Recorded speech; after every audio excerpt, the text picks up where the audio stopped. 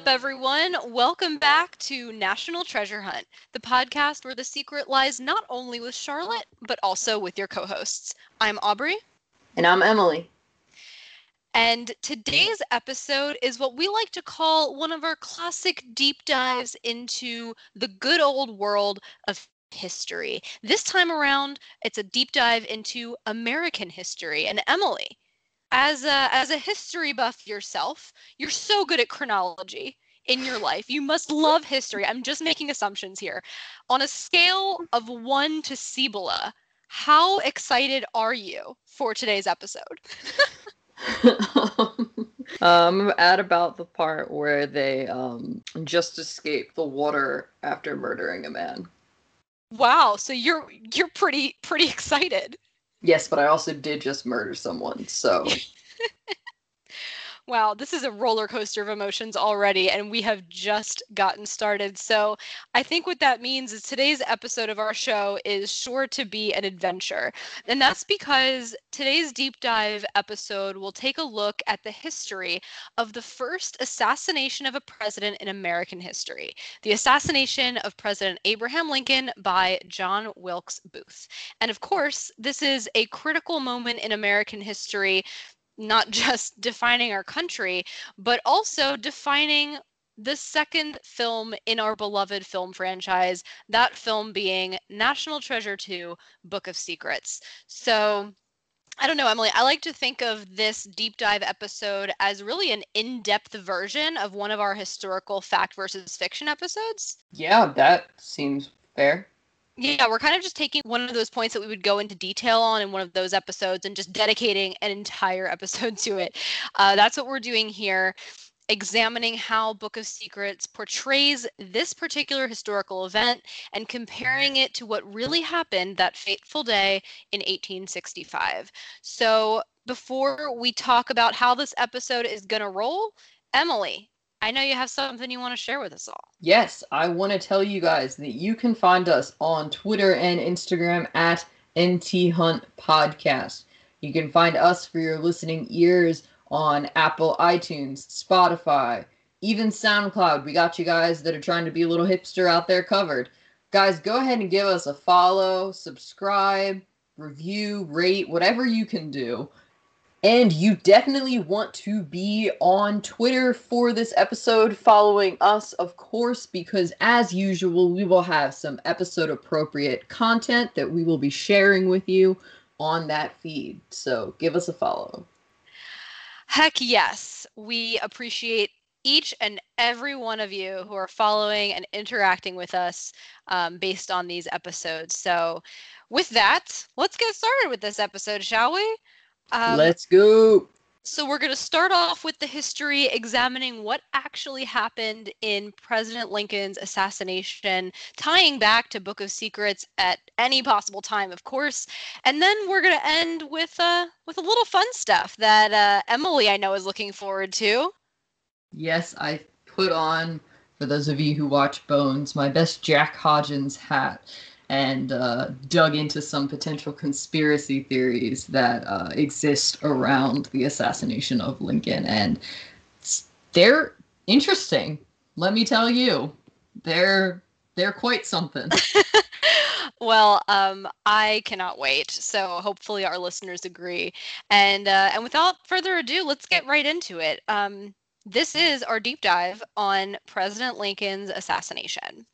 So, of course, fans of National Treasure know that National Treasure 2 Book of Secrets opens on the evening of April 14th, 1865, and we are told on screen that this is 5 days after the end of the Civil War.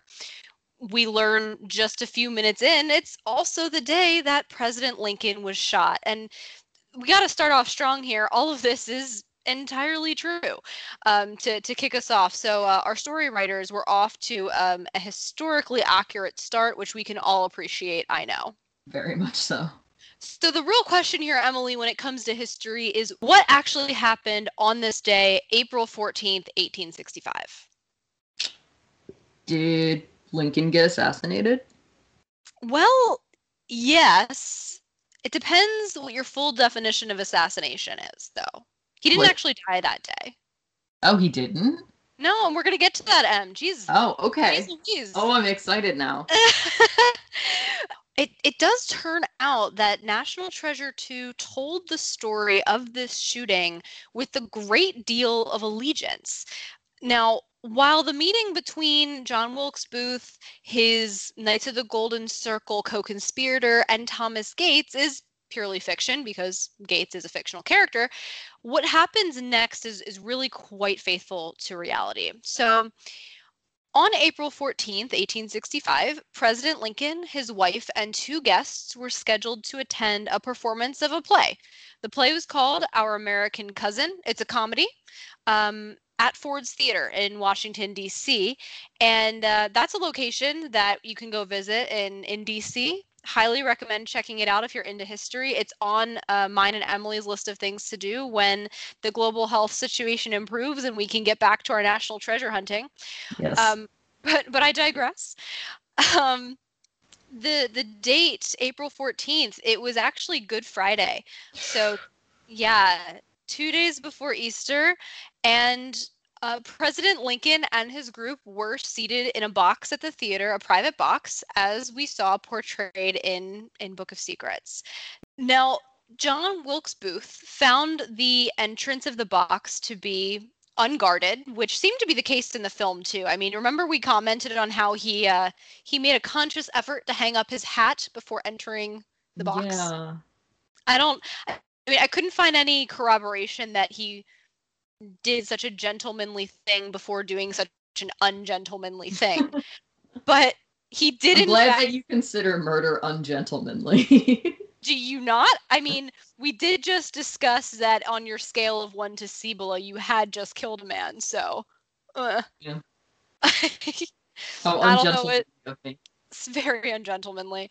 What happened in real life is basically he entered the box. John Wilkes Booth entered the box. There was a set of double doors.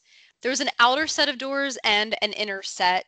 He went into the outer portion of the box, barred those doors from the inside so that no one could easily get in from the hallway.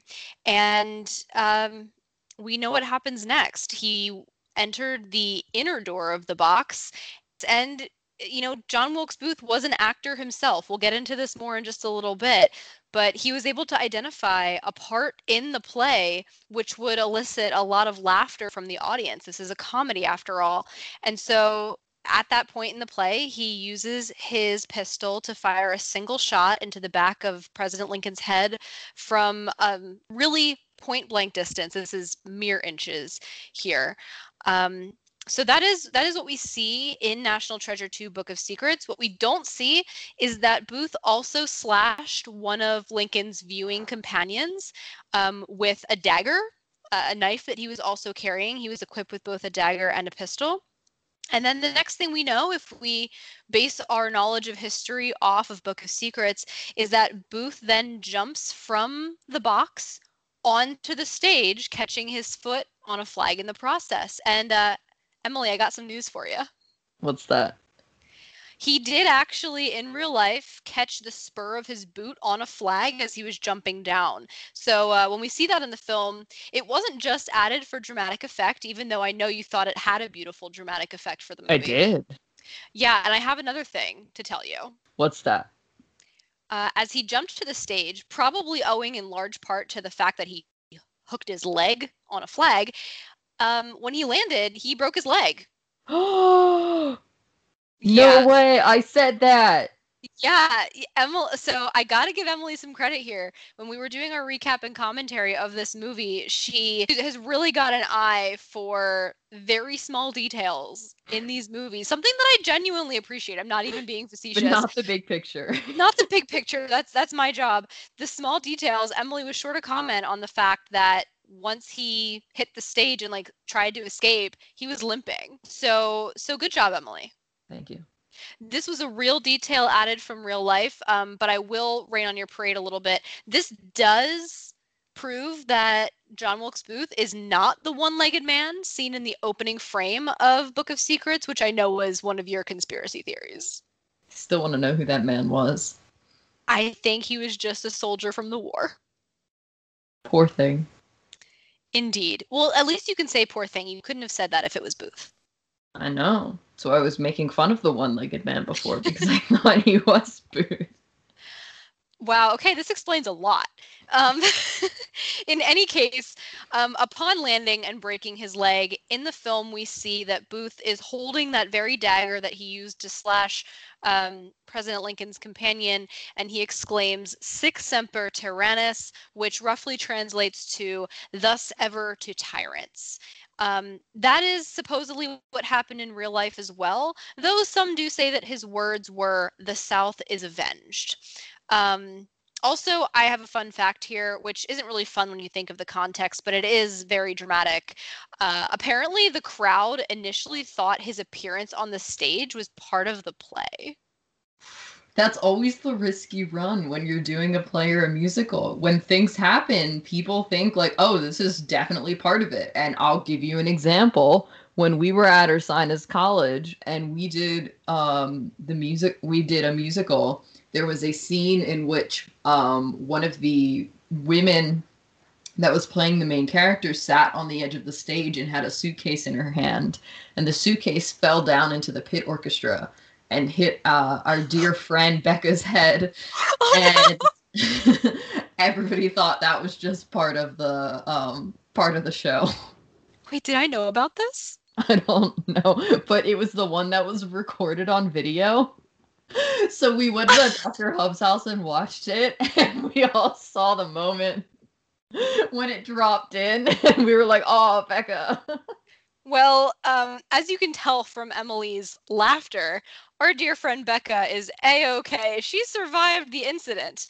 Unfortunately, the same could not be said for President Lincoln in this case, as we will find in just a moment when we talk a little bit about the aftermath of this event. But I find this really fascinating, the fact that the crowd thought that it was part of the play at first, because number one, it's a comedy. This doesn't feel like a very comedic thing to jump onto the stage and scream.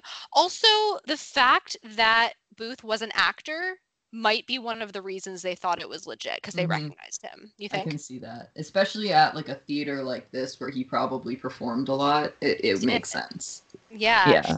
And so what ends up happening is, maybe owing to that brief moment of confusion, he is able, despite the fact that he has a broken leg, to escape the theater to find his horse, which he had waiting outside, and he escaped DC on horseback. Mm.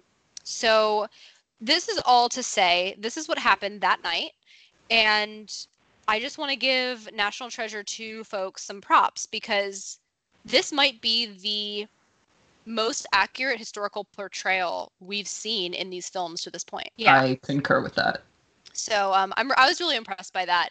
But since we are doing a historical deep dive here, I did want to take a step back and ask, how did we get here? Because National Treasure has to find a point at which to start, and they opted to choose the date of the shooting, right? But what led up to this point to create one of the most notorious murderers in American history in John Wilkes Booth? And so all we really know about Booth himself from the film is that he had a diary. And we're, of course, going to talk more about that in a moment, since it plays such a pivotal role in the film. But who was John Wilkes Booth?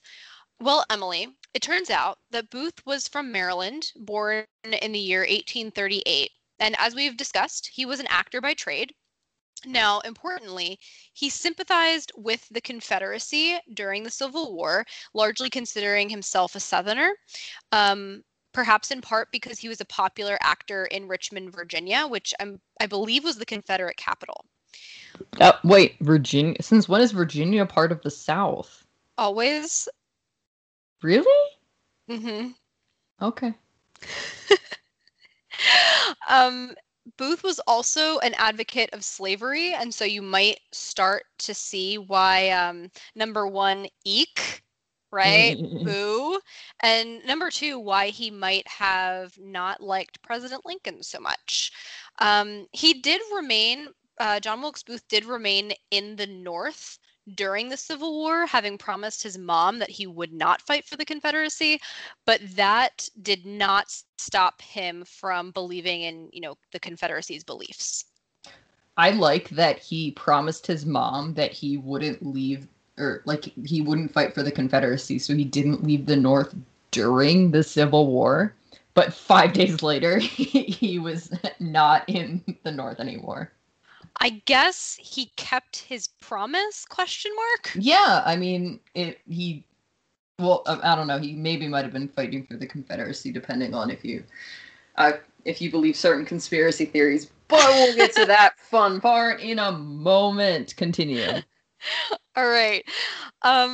So it turns out that before the Lincoln assassination, Booth and his co-conspirators had actually planned to kidnap President Lincoln on multiple occasions prior to this tragic day.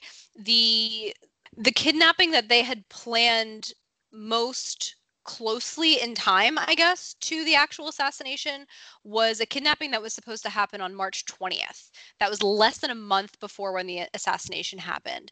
But they ended up failing at their kidnapping when they were expecting the president to show up at a certain spot to, kidnap him. But but the president did not show up there. So, #fail. Instead, Booth hatched a new plan, this time to murder the president. It was said that this new plan was really prompted by a speech that the president had given a few days prior to the assassination that was all about uniting the northern and southern states. It also talked a little bit about giving certain rights to African Americans. And again, we're talking about someone who was a big advocate of slavery and basically anti everything Lincoln was saying in this speech. So the assassination plot was planned. Now, it wasn't just supposed to be the Lincoln assassination. Did you know that, Emily? There were more people involved. I actually did know that. This is something I did not remember from grade school, but it's definitely interesting. The plan also included murdering the vice president of the time, Andrew Johnson, as well as Secretary of State William Seward. And the idea here was that killing the president as well as a couple of his successors, if it all happened like at the same time, they wanted it all to happen at 10 p.m. on April 14th.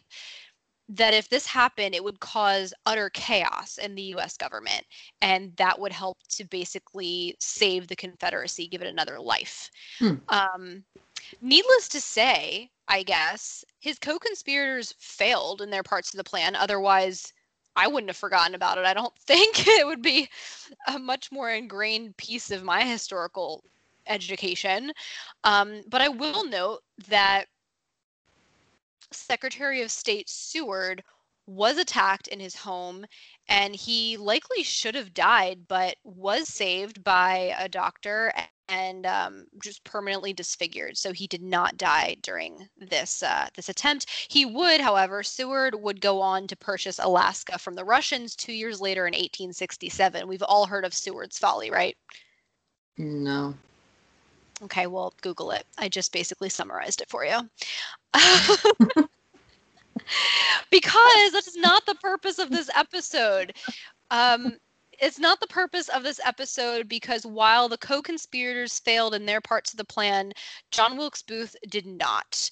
And the fact that he was able to so easily, I mean, think about it, so easily go in and commit this assassination probably had something to do with the fact that he was familiar with Ford's Theater.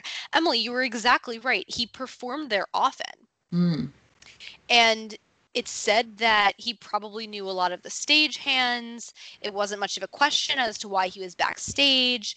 He was even able to, sort of scout out and spend time during different parts of either rehearsals or, just spending extra time around the theater to figure out exactly how he was going to put his plan into motion. And he did.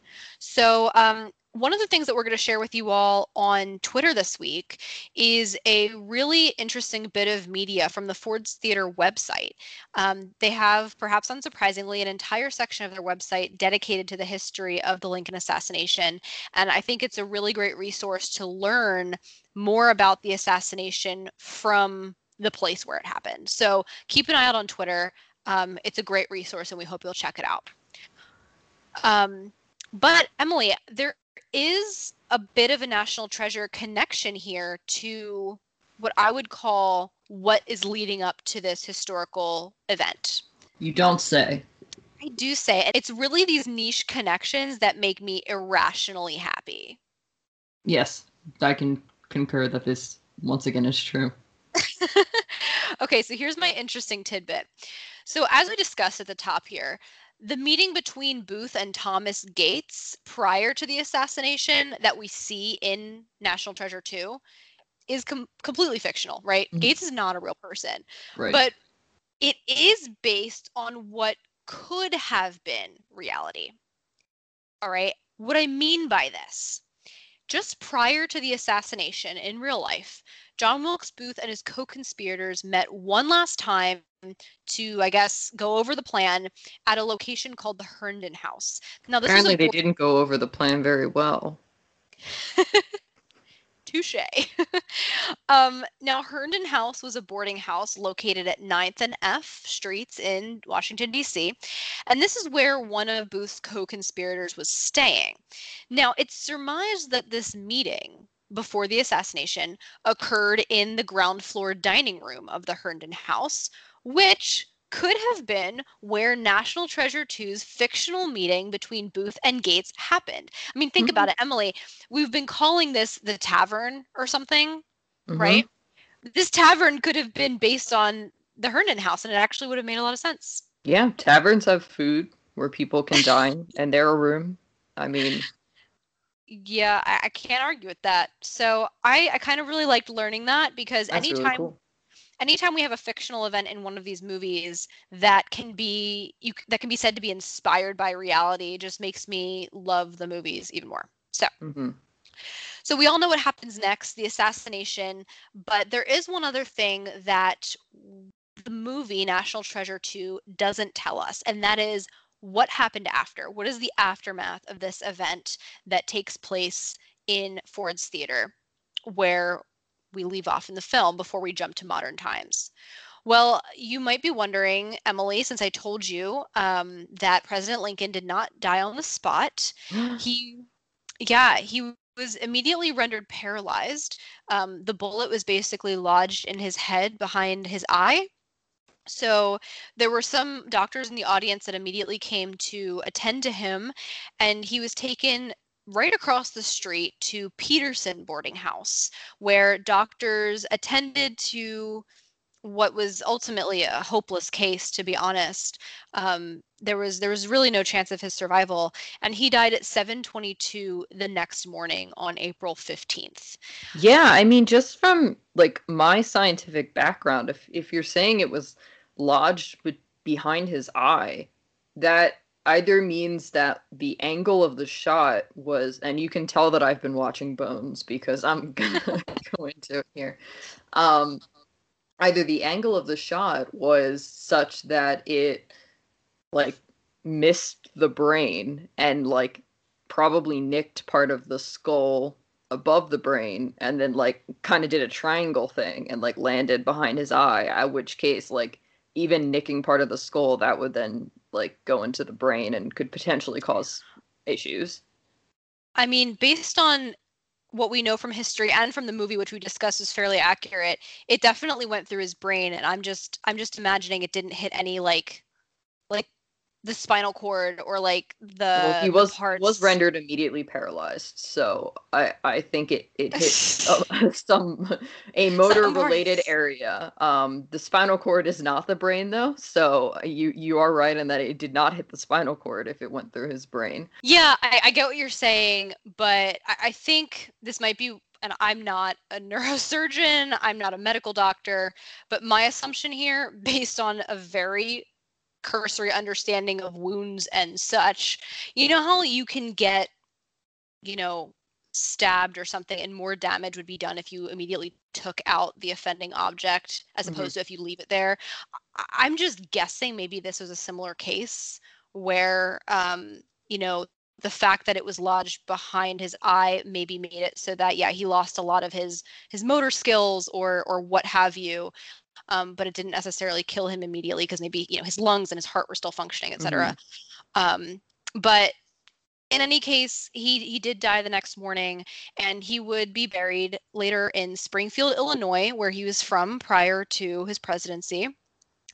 He wasn't buried until after his body traveled by train throughout various parts of the country over almost 2 weeks, allowing Americans to basically pay their respects as, you know, his casket was basically paraded around the country, which sounds like something that is vaguely reminiscent of what sometimes happens today when we see, you know, prominent politicians pass away while they're in office. So in any case, there is a really excellent account of President Lincoln's day on April 14th, what he did from the beginning of that day to the moment he was shot. Found in an article in Smithsonian Magazine, which I'll also share with you all on social media this week, because if you're interested in this, it is an incredibly insightful read. And honestly, I'm just really impressed they found this much detail, and it really paints the picture. But that is what happened after the fact with President Lincoln. But I know you're all wondering what happened to who, Emily? Booth. Yeah, we want to know what happened to Booth. So as we know, he fled the scene of the assassination, but he was recognized, as we said, immediately on stage because he was a well-known actor. So he couldn't hide. He couldn't really run. So he tries to be on the run. He has to have his leg treated because it's broken. His leg is, of course, treated by Dr. Samuel Mudd. Call back to episode 12 of National Treasure Hunt, who you may remember. Is purported to be one of the origin stories behind the phrase, "His name is Mudd," which of course makes an appearance in Book of Secrets.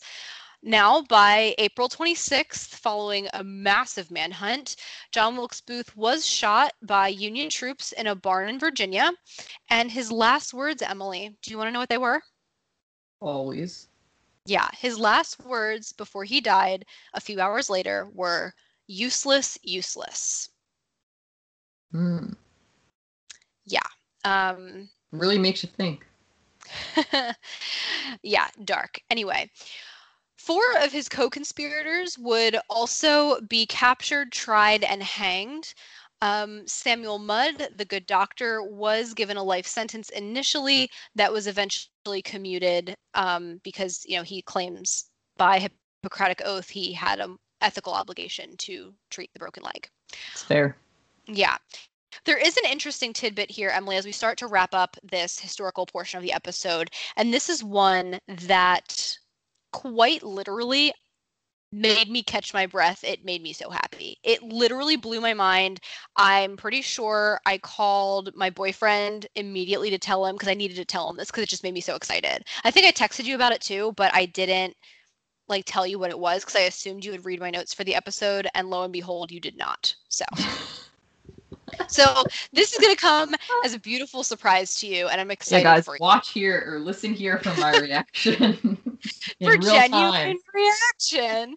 Okay, so something that's pretty interesting to me, I think, is that, you know, President Lincoln wasn't super incredibly well liked during his presidency, even by the North. And this is something that doesn't surprise me entirely. I mean, he did have very in the middle sorts of priorities and decisions that would probably make the North think he wasn't going far enough, and would probably make the South think he was going too far, you know, with his decisions. So, you know, he wasn't the most well-liked in life, but fascination and admiration for him really grew in his death. And, you know, we see this happen at times where there's almost a mystique surrounding someone who died tragically. And this is something that I think can be tied to Book of Secrets. You might recall that Ben and the president in the film admit to each other while they are in the tunnels under Mount Vernon that Lincoln was both of their favorite presidents. And thinking about this, Emily, aside from the fact that it's a nice callback to the fact that, now President Lincoln is generally quite admired in history. I was really thinking about this scene. I was thinking about this scene in the tunnel when they're having this conversation. And I thought about the scenario that got us here. And, Ben had to kidnap the president. Ben had to kidnap the president. Ben had to kidnap the president. Okay? Think about this. Think about this. I don't know if you know where I'm going here. I think I do. In kidnapping the president in Book of Secrets, you can draw a really eerie parallel between Ben Gates and John Wilkes Booth. Because recall, Booth's original intention was to kidnap the president. So in a sense, Ben, in trying to prove that his family was not associated with this horrible thing, he does almost the exact same thing that he's trying to prove his family didn't do. Whoa. Isn't that trippy? That's so cool. I mean, not cool, but like so interesting. Yeah, right? Okay, so this is what I started thinking. You can really get into an in-depth look at this where you're asking yourself, Ben Gates did this act that John Wilkes Booth also almost did, okay? And the way we react to those two scenarios are super different. You start asking yourself, when is this like lesser of two evils situation actually appropriate to think about? When do your ends justify your means? How much does your belief in your justification for an act vindicate an act if it is questionable or controversial? I mean, Booth obviously did a horrific thing. And I don't know, Emily, correct me if I'm wrong, but I think we would say the same thing, that it was a horrific thing, even if he had only kidnapped Lincoln as opposed to assassinating him, right? We wouldn't have known the difference because the assassination wouldn't have happened. But no one looks at Ben's actions in Book of Secrets and says Ben did a terrible thing. Yeah, not even the president himself.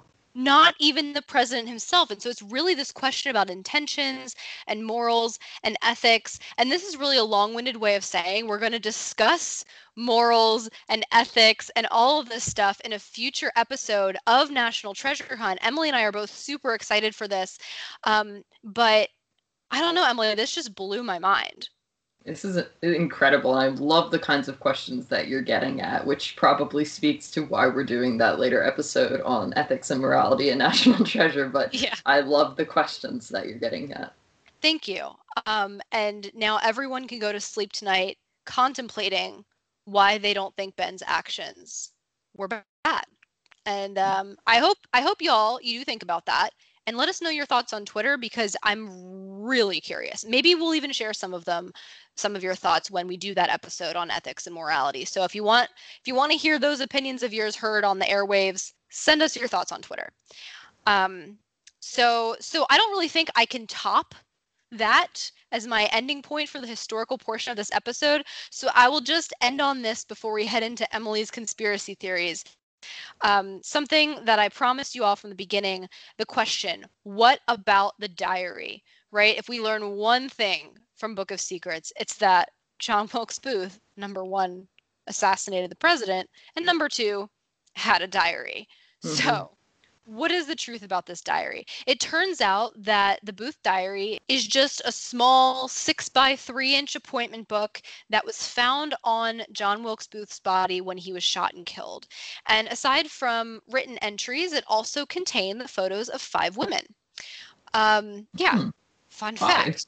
You can read a transcript of entries related to the assassination on the Ford Theater's website that we are going to share. And most of these entries were written, in between the time that he shot the president and was on the run before he was caught.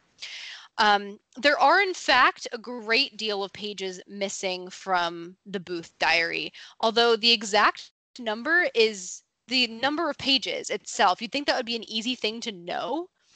But throughout history, there's been a lot of disagreement about how many pages are actually missing. So some people say 18, some say 27, others say 43. And it's just bizarre to me that it's that much of a question.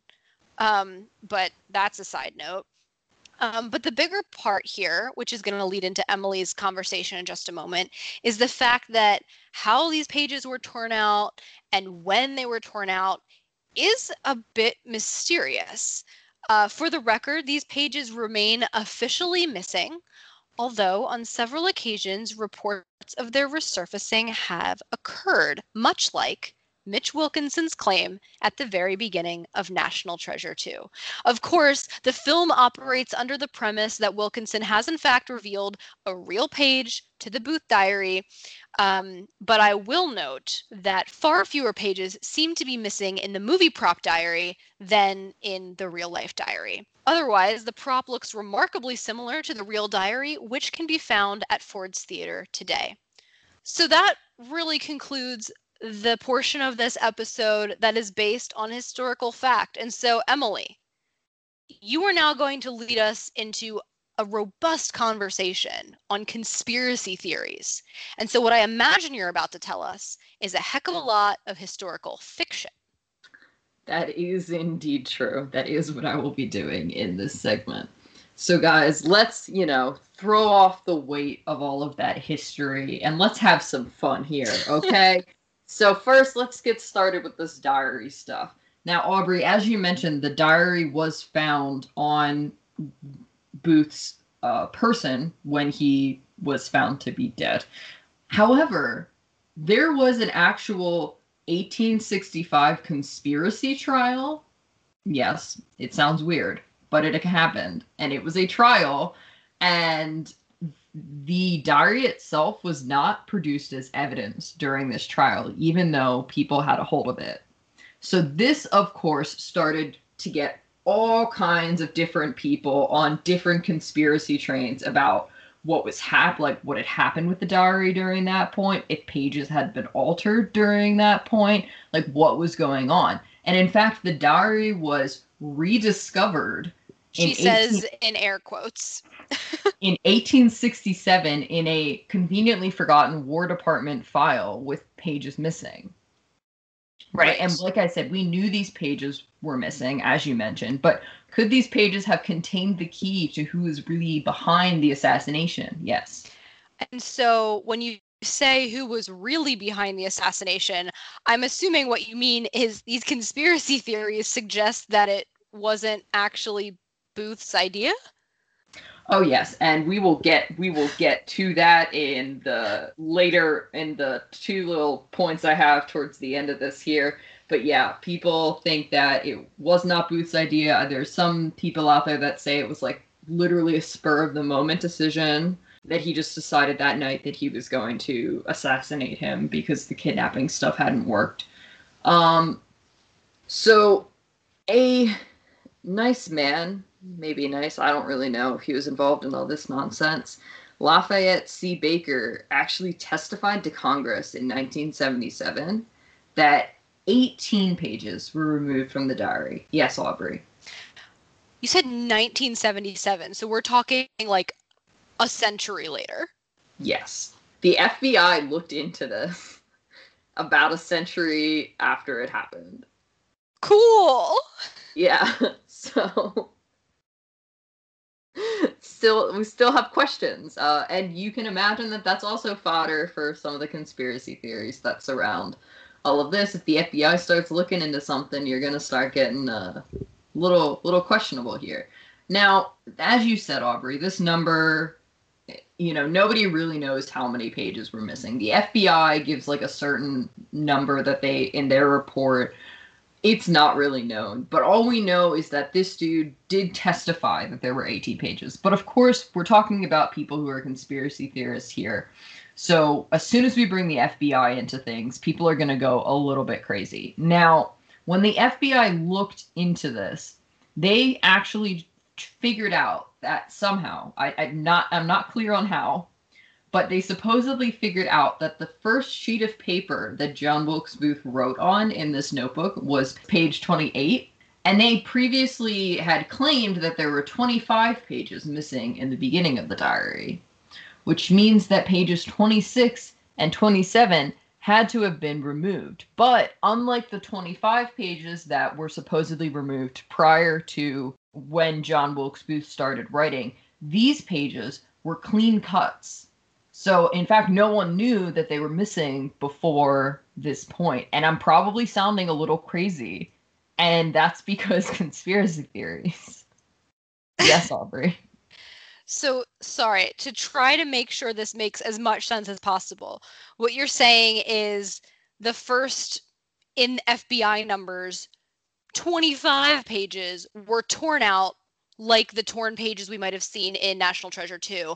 But Yes. these two additional ones that were a surprise, really, they were cut such a way that they weren't torn. If they were, let's put it this way, if they were clean cut in the National Treasure movie, we wouldn't have noticed them because of the way they were cut.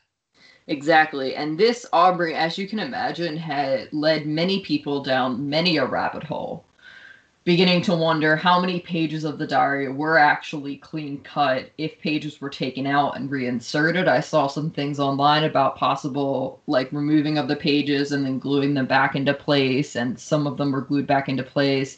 It was a lot, and it got really messy. But that was the main point that I wanted to tell you about the FBI's involvement with the, I was going to say with the Book of Secrets. I mean, it is a book of secrets. It is a book of secrets. I mean, it actually, it's a book that lacks secrets because the secrets are missing. That's true. So then this dude comes on the scene named Robert Diamond. Great name. Now, in the 1980s, he found what is now known to be the oldest subway tunnel in the world under New York City. So, like, he found the tunnel leading to the Templar treasure? Maybe. Yeah. I mean, he did believe that there were some treasures in that tunnel. He believed that behind a wall of rock, there was an 1830s wood-burning steam locomotive. Fun. And the lost pages of Booth's diary, because why not? Convenient. And his whole thing was that he was trying to get the New York City Department of Transportation and other funds to help him kind of break this wall down so that he could find these pages. But the Department of Transportation eventually shut down that investigation. But he believed that finding this 1830s wood-burning steam locomotive, not quite sure how that played in, and the pages of Booth's diary would somehow implicate that the mayor and other New York City officials conspired to assassinate President Lincoln. Wow, that's a jump. That is. So that's a fun one for you. It is. It's even more of a jump because I don't know how long locomotives are used for, but the assassination happened in the 1860s. And so, like, let's just put it this way. Robert Diamond did not do as much chronology and temporal homework as the story writers for National Treasure did in both of their films. Continue. Yes. So something else that I wanted to point out was that, Aubrey, as you mentioned, Booth was an actor. Mm-hmm. And a lot of people, I mean, even still to this day, have trouble believing that a mere actor could be responsible for putting together the plan for this crime by himself. Can we just go on the record really quick before we take this any further and say that we don't necessarily believe that? Oh, Actors can have quite a bit of intellect and capacity to plan things good and bad. Yes, we know some actors. Indeed. Okay, I just wanted to get that on the record. Go on. So, that started to bring into question some of the other connections that might have been in place helping Booth put this whole thing into motion, right? Oh, so this is where we're getting to the part where people think he didn't do it himself. Correct. And that's important. What I found really were two main conspiracy theories that were about the assassination and the planning of the assassination itself. Okay, so we're going to start with one that has a connection to the Vatican. And I just want to say that as I mentioned probably about 3 or 4 times in this episode, have been watching Bones lately. And Really, Emily, we had no idea. And I happened to watch an episode of Bones earlier, or at the end of last week. I guess you guys don't know when we're taping this. I happened to watch an episode of Bones earlier in the week that had one of the characters, the conspiracy theorist, Dr. Hodgins, actually saying that he believed that the Catholic Church and the Pope were involved in the Lincoln assassination. And he was going on about it for a little while. And then I went to do my research and found that the writers of Bones at least probably pulled that from a legit conspiracy theory that exists. And this is on network television? Yeah. Bold choices. Bold choices. Go on. Okay, so before I get into this, what I want to note is that the Republican and Democratic parties at the time were different than the Republican and Democratic parties are now. So, Lincoln was actually a member of the Republican Party, and at that time, the Republican Party did have a wing that was anti-immigrant, anti-Semitic, and anti-Catholic in their general overtones.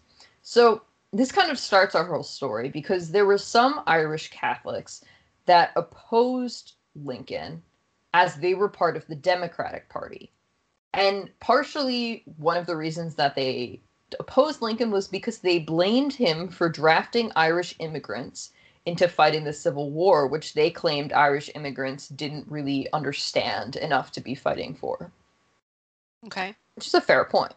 So here we're starting to bring in some Irish Catholics. We have the Catholic thing going on here as a possible... The Catholic thing? The Catholic thing is going on. Now, as we talked about, many people were suspected to have conspired in the scheme to assassinate Lincoln. One of them was Mary Surratt, who was like a serious Catholic. And apparently many of the other people were also very serious Catholics. Like so you mean the convicted co-conspirators? Yes. Okay. So because of this Catholic thing, this led to a theory that the Pope or higher ups in the Roman Catholic Church were involved in the assassination. Now, there's not much more information that I found on how exactly they were involved. The last little thing that I wanted to note about this point that may have led to some issues surrounding the Catholic thing was that apparently Lincoln had defended a priest named Charles Sinecoy, not quite sure on that one, against a Chicago bishop. Now, bishop obviously being someone from the Roman Catholic Church, and a priest obviously being from a different church. Apparently, this defense by Lincoln did not go over well at the Vatican, and therefore brings the Catholic thing more into the story, or the conspiracy surrounding President Lincoln's assassination. So, because of these points and the fact that some stuff that President Lincoln did kind of ticked off the Vatican a little bit, we have this massive conspiracy theory just existing in the ether. Yes. Cool. Good That's stuff. how conspiracy theories work, Aubrey. Okay, well, I try not to be super in touch with the conspiracy theories unless they are national treasure. And so that's all I have to say about that. That's why you are doing this part of the episode. I would like to point out I am not in touch with conspiracy theories. I just find it interesting to read them because I think people have said and done interesting things to get to the conclusions that they get to. Well said. But something tells me we're not done here. Yes, there is another point, and that is the Eisen-Schimmel thesis. Now, I should note that not only did I have trouble pronouncing that name, which maybe you will hear in a blooper reel in the future, but in addition, this man whose name I'm not going to say again was come not on. Sorry, guys, you just gotta have to understand. Emily had to cut out a solid 3 minutes of tape before she got the word out. So she just couldn't say it. Okay, sorry. I just had to make sure everyone knew that. Eisen-Schimmel Yes. was not a historian. In fact, Aubrey, you know what he was? He was a chemist. Uh-oh. Turned oil company executive, which not really sure how that transition happened. Hope that's not a route that you're going to go down. But it was an interesting one for Eisen-Schimmel nonetheless. He published a book called Why Was Lincoln Murdered in 1937? A question we ask ourselves every day. Now, the main thread of this book was that Edwin Stanton, who was the Secretary of War at the time of Lincoln's assassination, was the mastermind behind this entire plan. Now, the dude that wrote this book has some circumstantial pieces of evidence that he claimed were more than circumstantial, and that related everything to the Lincoln assassination and Edwin Stanton's role in it. So let's get rolling with this, guys. First of all, for the motive. Apparently, old Stanton boy here was concerned that Lincoln's proposal for Southern Reconstruction would end up letting the Confederate States off way too easily. Okay. Okay? So that gave him apparently a good motive for an assassination. Okay. So when we get into the plan now, Stanton ended up actually discouraging a lot of the people who were supposed to attend the play with Lincoln that night. He wanted to, in a sense, kind of clear the field, get Lincoln as alone as possible. He also, interestingly enough, turned down the president's request for him to have a bodyguard, which left him, Stanton, unguarded and therefore able to do devious things. Devious things. Also, after the assassination, Stanton closed down all bridges except the Navy Yard Bridge, which incidentally is how Booth was able to escape. Coincidence or plan? Never know. I would call this plan more of a coincidence, but, Booth escaped. Then, apparently, there was a claim at some point that the 15 pages that were torn out of Booth's diary were actually physically ripped out by Stanton. So, once again, like, super circumstantial. Like, how are we getting there? Dude who wrote this book. And then, the last point that I will leave you with is there was a dude. There's so many dudes in the story. Named James William Boyd, who was mistakenly thought to be Booth and was shot and killed in Virginia. So, Aubrey, you know how you mentioned that Booth was shot and killed in Virginia? Well, the Eisen-Schimmel's thesis was that James William Boyd was the one who was actually murdered in Virginia. And then that Stanton saw that the autopsy records from James William Boyd were altered to make it seem more like it could have been Booth's body. And his rationale behind this was that he didn't want his involvement in the kidnapping plots to get out. So, as you can see, very circumstantial pieces of evidence, barely held together by a thread. I did the best that I could with this Eisen-Schimmel thesis. And I think that about closes us on the conspiracies. I do have to ask you, Emily, as someone who researched these conspiracy theories with so much effort and care, do you believe any of them? I don't. Um, Good answer. Good answer. I find them all interesting, and Mhm. like you say, when you get like little details of things that you can connect the dots to in one way or another, you get really excited about that. I find it really interesting the way that people pick out certain details from these historical events and are able to kind of weave their own version of the story out of them. And that's a really good point, Em, and something that I think is simultaneously poetic but also scary Hmm. is the fact that clearly people have been doing this for a long time. Yeah. Picking the points of evidence that fit their theories and weaving their story around them. They do it today. They clearly did it back in the 1800s, and I don't know, some history professor or teacher out there listening might be able to tell us that they did it for thousands of years. I don't know, but it's something that seems to be innately human. Hmm. I guess For we can sure. leave it there. Well, this has been an adventure. I think a historical and conspiratorial adventure. And if we learned anything from this episode, I think it's that Emily cannot pronounce the word Eisenschimmel. No comment. But it's all in good fun. I mean, in all reality, we hope you guys learned a thing or two from this episode today, or maybe even appreciated some fun new parallels with National Treasure 2: Book of Secrets. Please feel free to let us know what you thought of this episode online. Emily, care to do your thing one more time?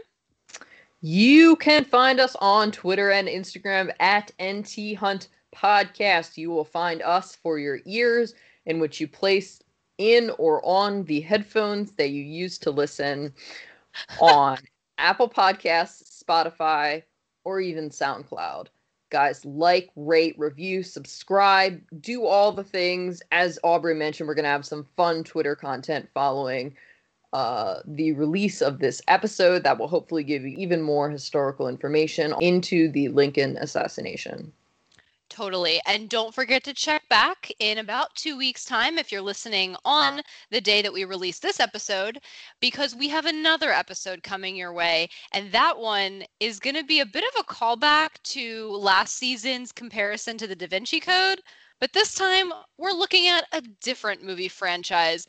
This is going to be our compare and contrast National Treasure with Indiana Jones. This should be fun. And I anticipate some strong opinions from us and our listeners, I'm very excited for it. It should be a good one. So we hope you're looking forward to that. But until then, I'm Aubrey. And I'm Emily. And thank you so much for joining us on our National Treasure Hunt.